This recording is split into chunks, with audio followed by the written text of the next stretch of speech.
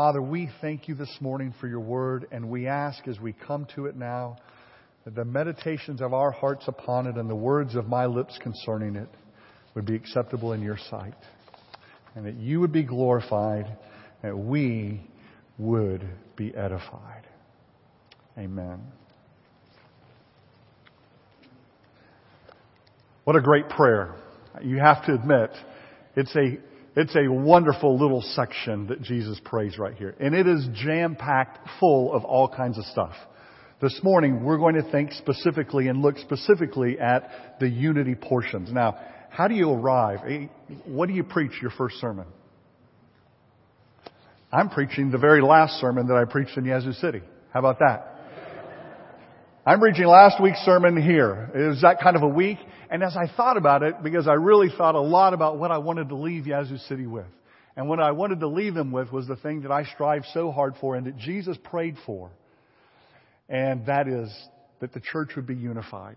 You know, when you leave a church, there's a great potential there that things can get all mixed up and factions can develop. And so what I wanted for them was that they would be unified as they move forward. And then as I thought about coming to Lake Oconee, I thought, what a great message. What a great opportunity for us as we come and as I start in this position to think about the unity that Jesus prays for. It's a message. This passage is a passage that years ago I heard Ed Clowney talk about, one of my professors in seminary, and then through the years have had other folks. I go back to it time and time again. It's a seminal passage. And so folks like Tim Keller and guys like that have really impacted and shaped my thinking about this passage. And it's just a beautiful place for us to be this morning. Listen, no matter the endeavor, no matter what it is that we do in life, going to the moon, sports, you name it, unity is almost always a key ingredient in success. No matter what you've done, what endeavor you've been a part of in life, unity is key to succeeding. That is, everybody together moving towards the same goal, the same direction. It's absolutely critical. You know, there are all kinds of, you can go back and sort of look through history, and there are all sorts of great moments in history where there were epic failures because people were not unified. You can go back and look at, there are all sorts of things. One of them that kind of came to mind as I thought was the Seattle Mariners baseball team during the 90s. The Seattle Mariners in the 90s had three amazing players. One of them was the Unit. Y'all remember the Unit? He was 6'6", huge, strapping, tall. Threw an amazing fastball. So they had the Unit. They had Ken Griffey Jr., incredible home run hitter. Then they had Alex Rodriguez. So here is this baseball team stacked with some amazing players. And you know what? They never won. They never won a World Series. They couldn't get there because for whatever reason, that team dynamic never developed in a way that allowed them to win a championship. You see it all the time. And I would just say at the outset, I am not Michael Jordan. I am not Ken Griffey Jr. I am not Alex Rodriguez. I am not going to shoot 43 pointers in our game of life together. It is not going to happen. And here's the deal. The deal is that we are brought together as a team, as the body of Christ. None of us, by God, we have different functions and different roles. None of us greater than the other. And all of you have an opportunity to impact the kingdom just like I do. And that sort of unity is what allows us to be successful. Jesus prayed for that success. And if you look at his prayer, one of the amazing things is, what is he praying for as he goes through verses 20 to 26? He's saying, I want them to be unified. Why? Because I want them to succeed. And success in Jesus' book as he's going through this prayer is that the world would know that God sent Jesus into the world. That the world would know the gospel. That's essentially it. That's success. Jesus says in Matthew 16 that he is going to build his church and the gates of hell will not prevail against it. And so success is the building of His church that is to the world a picture of God's goodness and His grace, the unity that exists in the Trinity. And so as Jesus prays for that, we want to pray for that. And it is the key to our success. Now, I love this example. Tim Keller tells an example of the first church that he ever arrived at. And he gets there to the church, and he says, I was there just a couple of days, and somebody came and they knocked on the door. He opened it, they came in, and they said, Pastor, I'm here, and I just want to let you know what I think is wrong with our church and what I think it'll take to get it right. And so he says, okay. And so they sat down, and they looked out the window. He said, I want you to look out the window. So he looked out the window. He said, do you see that trailer park out there? And he said they were surrounded by this very large trailer park. And he said, yep. And he said, that trailer park, this person told him that, in that trailer park are all kinds of people with all kinds of needs, and they're hurting. And we are doing nothing to meet the needs of the people who live in that trailer park. Okay, thought about it. They left. Said the next day, another knocked on the door. He opened the door. Somebody was standing there. They came in and said, Pastor, I just want to let you know what I think is wrong with our church and what I think it's going to take to get us on track. Okay, sounds vaguely familiar. Come on in. So they came in and they sat down, and as they got started, they said, I want you to look out the window. Do you see that trailer park? Oh, this is sounding eerily similar. And they went on to say, I think the problem is we have no strategic vision to reach the people in that trailer park with the gospel of Jesus Christ. We have no plan. We're not evangelizing. We haven't gone over there. We haven't done door to door. We don't do mail outs. We haven't done anything. And so they went through their thing, and he took notes, and they left. And the next day, guess what happened? Somebody else showed up. And they came in and they outlined it after telling him to look over at the trailer park. And he says, I thought about it and I wanted to tell him, you mean, as they came into the office, hold on, let me tell you, let me guess, the trailer park across the street. But they went through it and they said, and their issue was, we have no organizational skills. We're not organized properly. And they went through all of that. And he said, out of that, when they left, he realized that the issue was, he had 3 people coming to his office, and what did they have? They had 3 different giftings. And they were looking at that trailer park. They all had a heart for it. They all had a heart for their community and for the world. But they were looking at their one lane. And they were so concerned about that, and they didn't feel like everybody else was concerned in the way that they were concerned. And because of that, there was this friction that was going on in their midst, and they felt like they had these wild, out-of-control problems because everybody didn't see what they saw out there. Now, you and I have to realize that not everyone is just like us. That the person sitting next to us is not us. God didn't design us that way. He didn't wire us that way. Unity does not mean similarity. It does not mean homogeneity. You are not all the same. There are similar things about you, and we're going to talk about those because Jesus talks about them. But you are different. Somebody likened it to walking over to the piano. If you walked over to the piano and you took a tuning fork that was tuned to... Listen, when I start using musical examples, they're somebody else's. But they say you walk over to this piano, open it up, take a tuning fork, and hit the C. What's going to happen inside that piano? What string is going to vibrate? The C. That is what's going to vibrate. And so that string is going to begin to vibrate because that string is hearing itself. But what's going to be happening to A and B? Anything? No. And so there inside the piano are A and B. C's vibrating like crazy, and A's looking at B going, you hear anything? I don't hear anything. Nothing going on in my heart. And that's somewhat of what happens in a congregation of people. There are things that make you vibrate that don't make the person next to you vibrate. And guess what? It's okay. Because what makes them vibrate doesn't make you vibrate. And that's the unity, because we're all together and we're moving in the same direction. And we we love the same things. And before us is the chief thing, which is the glory of God. And so we're all pushing towards that, and we're all being vibrated about different things in the church because we have different gifts, we have different abilities, we have different skills that God has given to us. Same objective, the glory of God. We go about reaching it, accomplishing it, magnifying it in different ways. And guess what? That's exactly the way God designed it.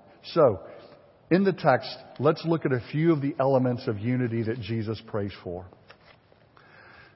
In verse 20, if you've got your Bibles open, Jesus says this, "My prayer is not for them alone. I pray also for those who will believe in me through their message."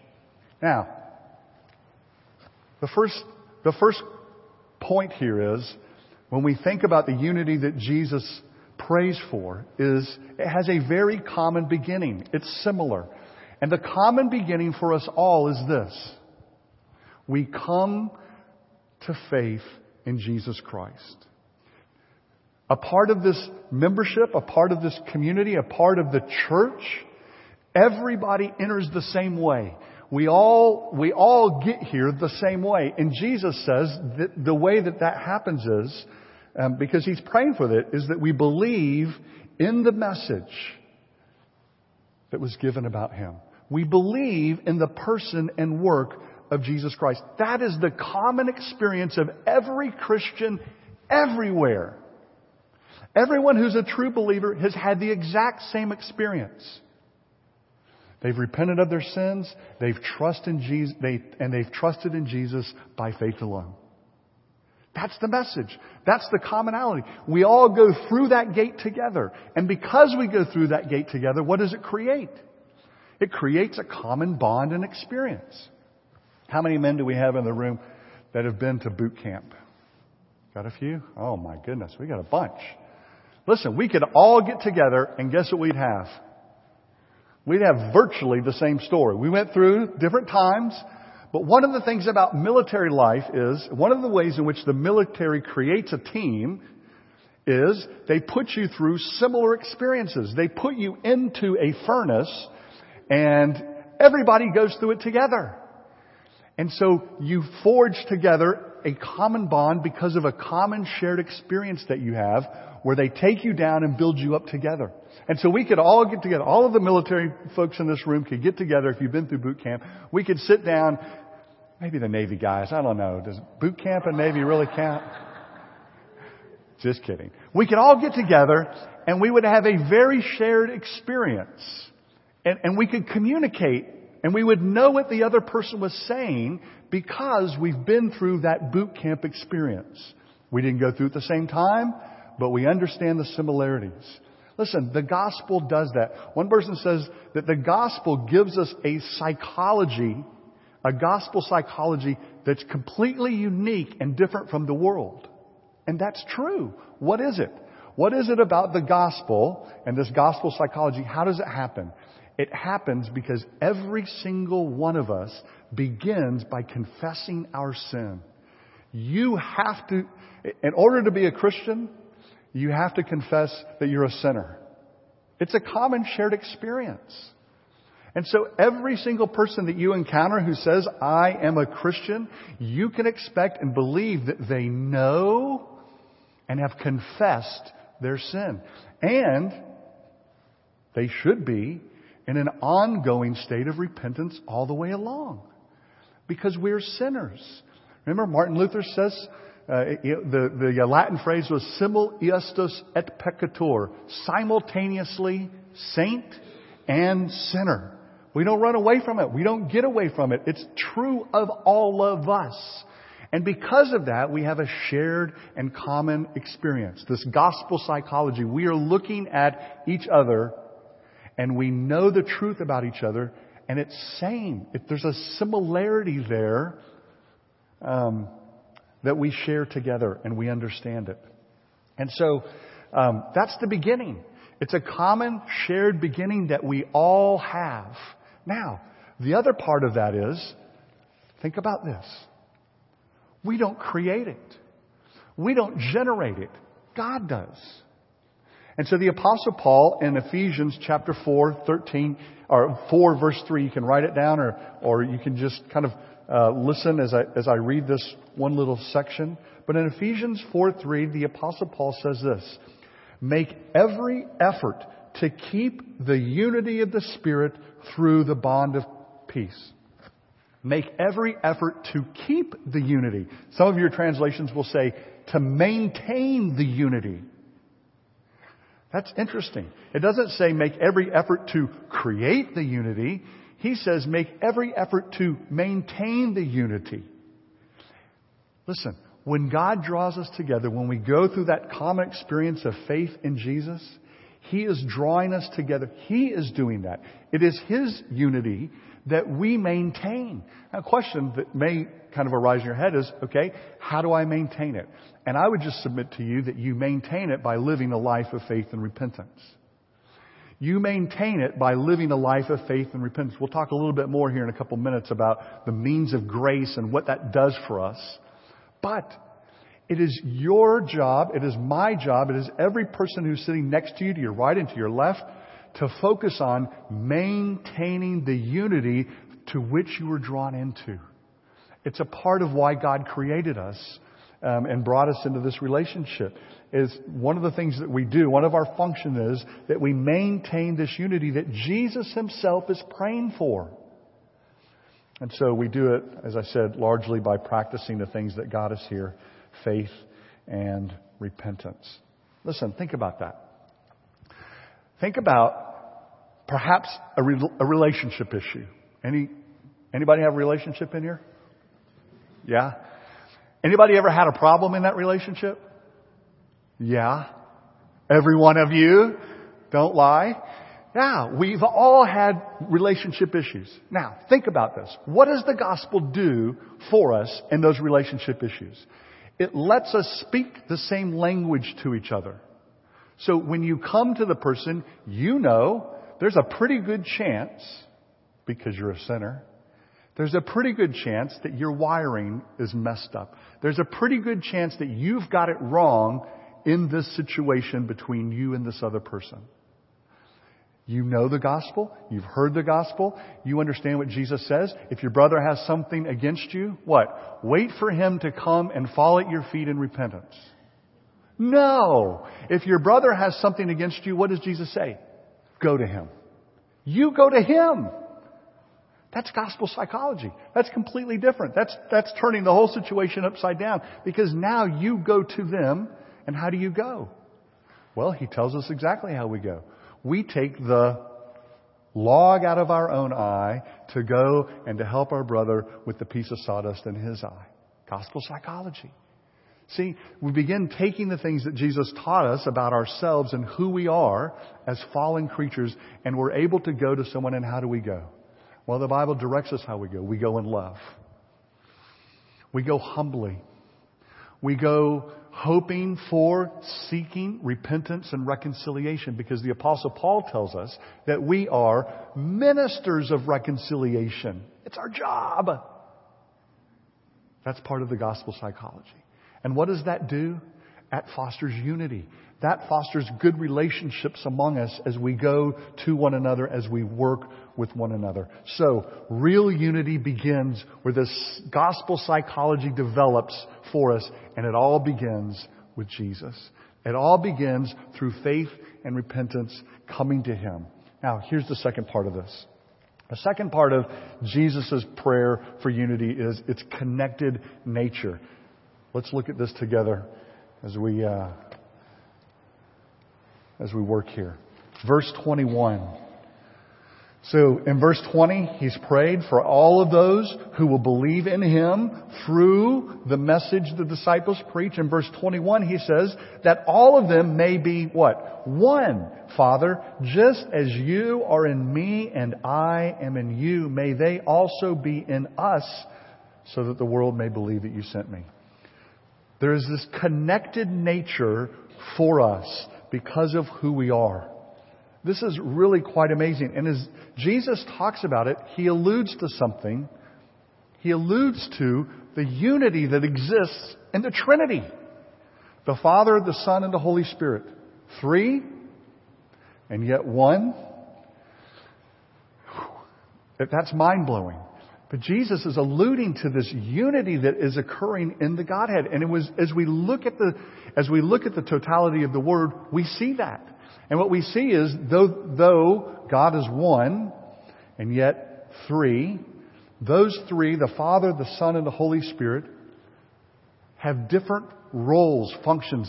The Father plans and sends the Son. The Son comes and accomplishes our salvation, and the Spirit applies that salvation to you and I. Now, there are other parts there.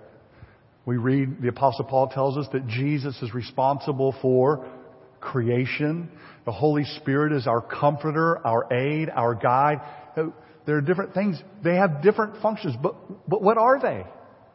Well, they're one. He says they're one. They're united. They're together.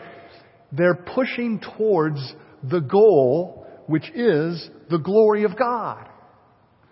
But they're accomplishing their functions. They're doing what they're supposed to do in order for that to happen and for salvation to be possible and for a people to be redeemed. And you think about it and you can begin to think about us. There's a good example that was used. It comes out of 1 Kings chapter 6, verse 7. And it's one verse. And in that verse, it talks about, it's the construction of the temple. And it talks about how the stones were to be carved out at the quarry. And all of the work was to be done in the quarry. So the stones were to be smooth, they're to be set, they're to be fixed. They're to have all of that work with all of the chiseling and the hammering is all to be done at the quarry. And then they were to move the stone from the quarry to the building site where the temple was being erected. And then they were to be fit into place. What an amazing picture. Someone has likened it to what happens to us, right? That we're carved out. God is doing this work on us, but then He brings us together with other believers. Now, I love it because I think it reflects that language that Peter gives to us when he says that we are living stones being built together as the temple of the living God, the dwelling place for God. But think about that. They would do all of this work. They would hew the stone out. They would get it all ready. And then they would bring it to the temple site and they would slip it in and it would fit. And it would fit together in such a way that they were able to erect the temple on site without the noise of a hammer or a chisel one. And God was building that together, piecing those people together, this interconnected nature that Jesus is talking about. The glory of the Trinity is as they are unified for the glory of God is what Jesus is praying for us. And so the Lord has done this work in us. He's called us to Himself, sinners, wrecks, all of us, every last one of us, a train wreck. The Apostle Paul says what? We were dead in our trespasses and sins until the Spirit of God came and gave life to us. So we're dead in our trespasses and sins. He hews us out. He brings us together. And listen, you're here not by accident, but by His design. Building us together into His dwelling place. And so we fit together. We have gifts and talents and abilities, all of them together. Now here's what I would just say. You've got to put your gifts to use. You have to be exercising your gifts. They're integral to what is taking place in this body. This body doesn't function if you have come and joined this church. If you're not using your gifts, this body is hobbled. That's just the reality of it. Because God brought you here and you have gifts. And here's the thing. Your gifts are not for you alone. Therefore, the person sitting to your left and the person sitting to your right and the person in front of you and the person behind you. And so here's the reality. When you don't use your gifts, what happens? You rob that person next to you, in front of you, beside you, of your ministry to them. You rob them. Because God brought you here and He put you there and He inserted you as a stone into this living facility so that you would be good for everybody around you. And so when you and I don't function, when we don't get involved, when we don't use our gifts, when we don't find our niche, and listen, leaders, the elders of the church have to do a good job of making it so that you can find that niche. Okay? Less government is a good thing, even in the church. Hey, because all of that red tape sometimes inhibits people from getting involved in using their gifts. And so we want to make those pathways easy for you to come and find a ministry opportunity, either join someone or create one. Because remember, you're all vibrating to different sounds. And here's the other thing. Don't look around and say, so-and-so is not doing what I love doing. That's okay. It's okay that everybody's not engaged in your particular activity because you're that string that's vibrating to a sound that's out there, to a need you see and perceive. Go recruit some folks. But don't be upset if everybody doesn't see it the way you see it. Perhaps they're seeing it another way and they're using their gifts. This is what the Apostle Paul talks about and when he talks about the body in 1 Corinthians 12. The hand, you can't look at the foot and say, you're useless to me. You're not a hand. And the foot doesn't look at the hand and say, you're pointless to me because you're a hand. No. We're united. All of us come together using those gifts and we create this body or we create this temple, and that is good. You can think about it. In 537 AD, Emperor Justinian built what we know as the Hagia Sophia in Istanbul, Turkey. The Hagia Sophia, built in 537, was kind of the center of Christendom for 900 years. I'd love to see a show of hands. I'm not going to ask whoever's been there. I lived in Turkey for 2 years, so I got to see it. But it's a phenomenal building. Just an amazing, and to think about it when it was constructed. But then somewhere along the way, well, about 1400, give or take, when the Muslims rolled in, the Ottoman Empire and all of that, they went in and they put minarets all around it, and it became, I think the Citadel of Mosques or something was what it was called, and it became a mosque. And they went in, and there were these beautiful mosaics all over the walls. And they went in and they plastered over them, or they destroyed some of them, but they covered them all up. And it wasn't until about 500 years later that they were uncovered. And when you go there, it's amazing. Mosaics are quite amazing because they're made up of these little bitty tiny bits of glass or stone or some substance like that. Where if you take each one of them and you look at them individually, what are they? Pointless. But when you take them and you put them together into this mosaic, it becomes phenomenal. And those mosaics are in there, and these little tiny pieces of stuff, and they're just beautiful. Just beautiful. Now listen, you and I are those little tiny bits, okay? We're little pieces of stone. We're not terribly impressive on our own, but when we come together, when the Lord brings us together, we make a beautiful mosaic. Now, here's the flip side of that. The flip side of that is you matter. And you utilizing your gifts matters. If you go to Matthew chapter 11, you'll see there in that passage that Jesus, let's just do that. Jesus says some just really incredible stuff in Matthew 11. And I want to take you to just one little verse there where he says this. Verse 11, so Matthew 11:11, he says, I tell you the truth, among those born of women, there has not risen anyone greater than John the Baptist, yet he who is least in the kingdom of heaven is greater than he. Now, when you first read that, it doesn't strike you as terribly amazing stuff, but here's what Jesus is saying. John the Baptist, his job was to announce, he was the forerunner of Jesus. He leapt in the womb, he and Jesus leapt in the womb when their mothers met. An amazing connection, clearly called by God to do an amazing job, to announce, to be the herald that Jesus was coming. And how about you? Sounds like a pretty awesome gig and a pretty good job, except he did lose his head. All right? Now, but think about what Jesus is saying here. John the Baptist had that job, an amazing job. But what Jesus says here is the least in the kingdom of heaven, the least in this kingdom that I have inaugurated and established, the least of those individuals will be greater than John the Baptist. Why does he say that?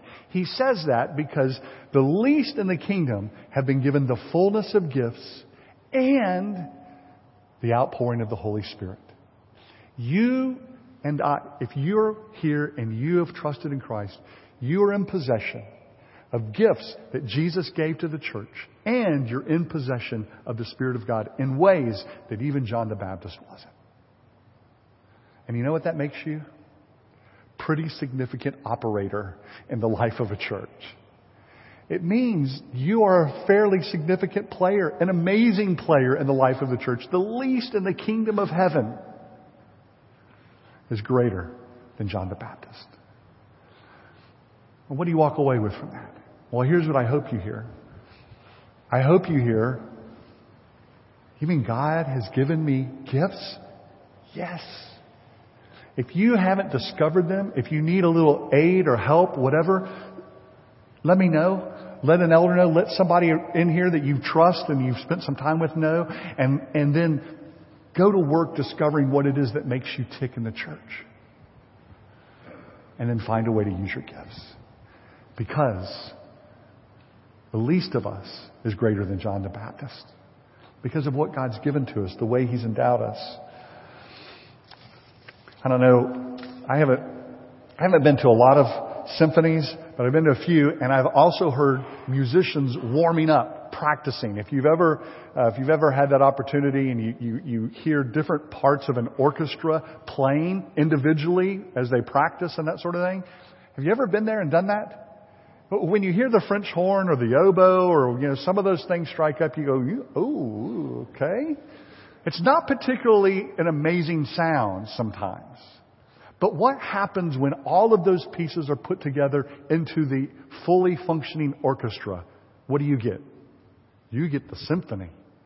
You get an amazing sound because everybody's playing their part. And when everybody plays their part, though individually it may sound rough, together it's quite amazing and it's a really beautiful picture. And that is the interconnectedness of the church that Jesus wants for us. Now, let's move to our final point.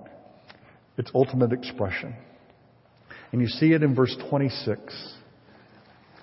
In verse 26, this is what Jesus says. He says, "I have made you known to them." So Jesus says, "Father, I've made you known to them, and I will continue to make you known in order that the love that you have for me may be in them, and that I myself may be in them." Jesus is essentially saying, I want these people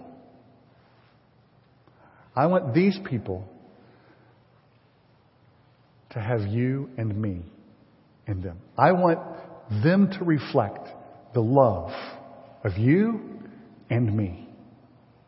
That's an amazing statement. That's why the Apostle Paul, when he says in 2 Corinthians 3:18 that we are transformed into His likeness, what an amazing statement. Or in 1 Corinthians 15:49, where he says that they were in the likeness of the earthly man, we are in the likeness of the heavenly man. You and I are being remade into the image of Christ, which is what he was praying for. Let them be like us. Let them look like us. Let them have the love that we have. Let them have the unity that we have. Now, that's the expectation. Let me ask you a question. That's the expectation. The expectation is that you and I would reflect the person of Christ, that we would be in His likeness, look like Him. So let's ask the question. Let's ask it this way. If you had a son or daughter and you took them and you went out and tennis, baseball, you name it. Let's say you went to the tennis pro, had a few lessons, you came back, and the tennis pro looked at you after a few weeks and said, you know what? Johnny is amazing. He has unbelievable natural talent. Now, in order for Johnny to be this good, here's what you need to do. And then he laid out. Johnny needs to have tennis lessons 3 times a week. He needs to hit 500 balls a week. He needs to work on this grip. He needs to work on his backhand. We need to work on his footwork. So you need to start doing some strength and conditioning, right? You go away as Johnny's mom and dad, and hopefully you go, we're not doing that. No, I'm just kidding. But you're probably going to walk away and you're going to go, okay, he just gave us the prescription for Johnny to look like this. So let's do it. Let's get Johnny to this point. Let's sign him up for the lessons. Let's get him all of the things that he needs in order for that to happen. Well, here's the deal. We are to reflect the glory of God. The image of Christ is being remade in us. That's the standard. That's what is set before you and I. And you know what the Bible tells us? It tells us how to get there. It tells us what it is that it takes in our lives in order to more and more reflect the image of Christ. To more and more be remade. And the old reformers talked about it, and they called it the means of grace. Okay? A means of grace. And there are multiple means of grace. The Word, preached, read, studied individually and corporately together. So I would just say, this an easy prescription. Take the opportunities that your elders afford you in order to come and learn. Bible studies, opportunities to gather, come to worship, come to Sunday school. You begin doing those things. You do them earnestly, and guess what happens? There's a transformation in your thinking and your understanding that takes place in your life. It's a part of reflecting the image of God, and it's a part of you being remade. Here's the second thing.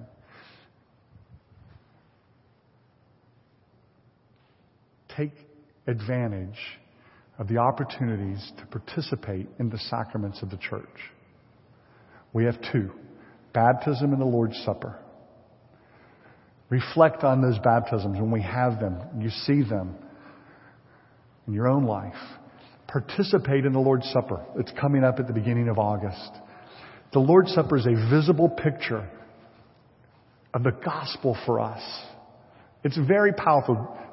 God the Father, He gave them the Passover in the Old Covenant. He's given us the Lord's Supper in the New Covenant. Why? Because we're weak. Because we need that visual picture, and so He gives it to us, and it's a means of grace for us. Prayer. And then I add one to the list. It's sometimes included, sometimes not. I like it. I think it should be a part. It's a healthy part of church life, and that is fellowship. Being connected and united together. It's a vital part of church life.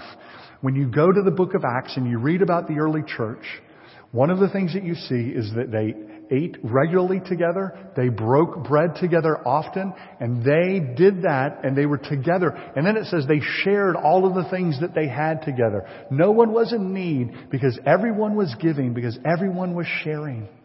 Listen, that is a vital part of real, true unity.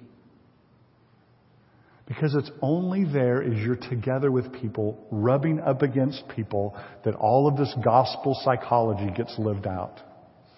If you leave after Sunday morning and you don't come back again till the next Sunday and you don't engage any other brothers and sisters in Christ for a whole week, you're missing opportunities to have amazing arguments with them. You're missing opportunities to have your life rub up against them and be really annoying, so that they get to practice some real gospel-centered living. That's how it happens. You've got to live life together. We have to live life together. He brought us together. Let's live life together.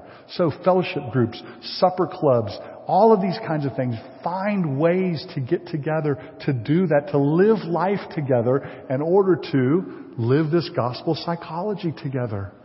You do that, then some of this Proverbs 27:17 stuff really starts happening, right? As iron sharpens iron, so one man sharpens another.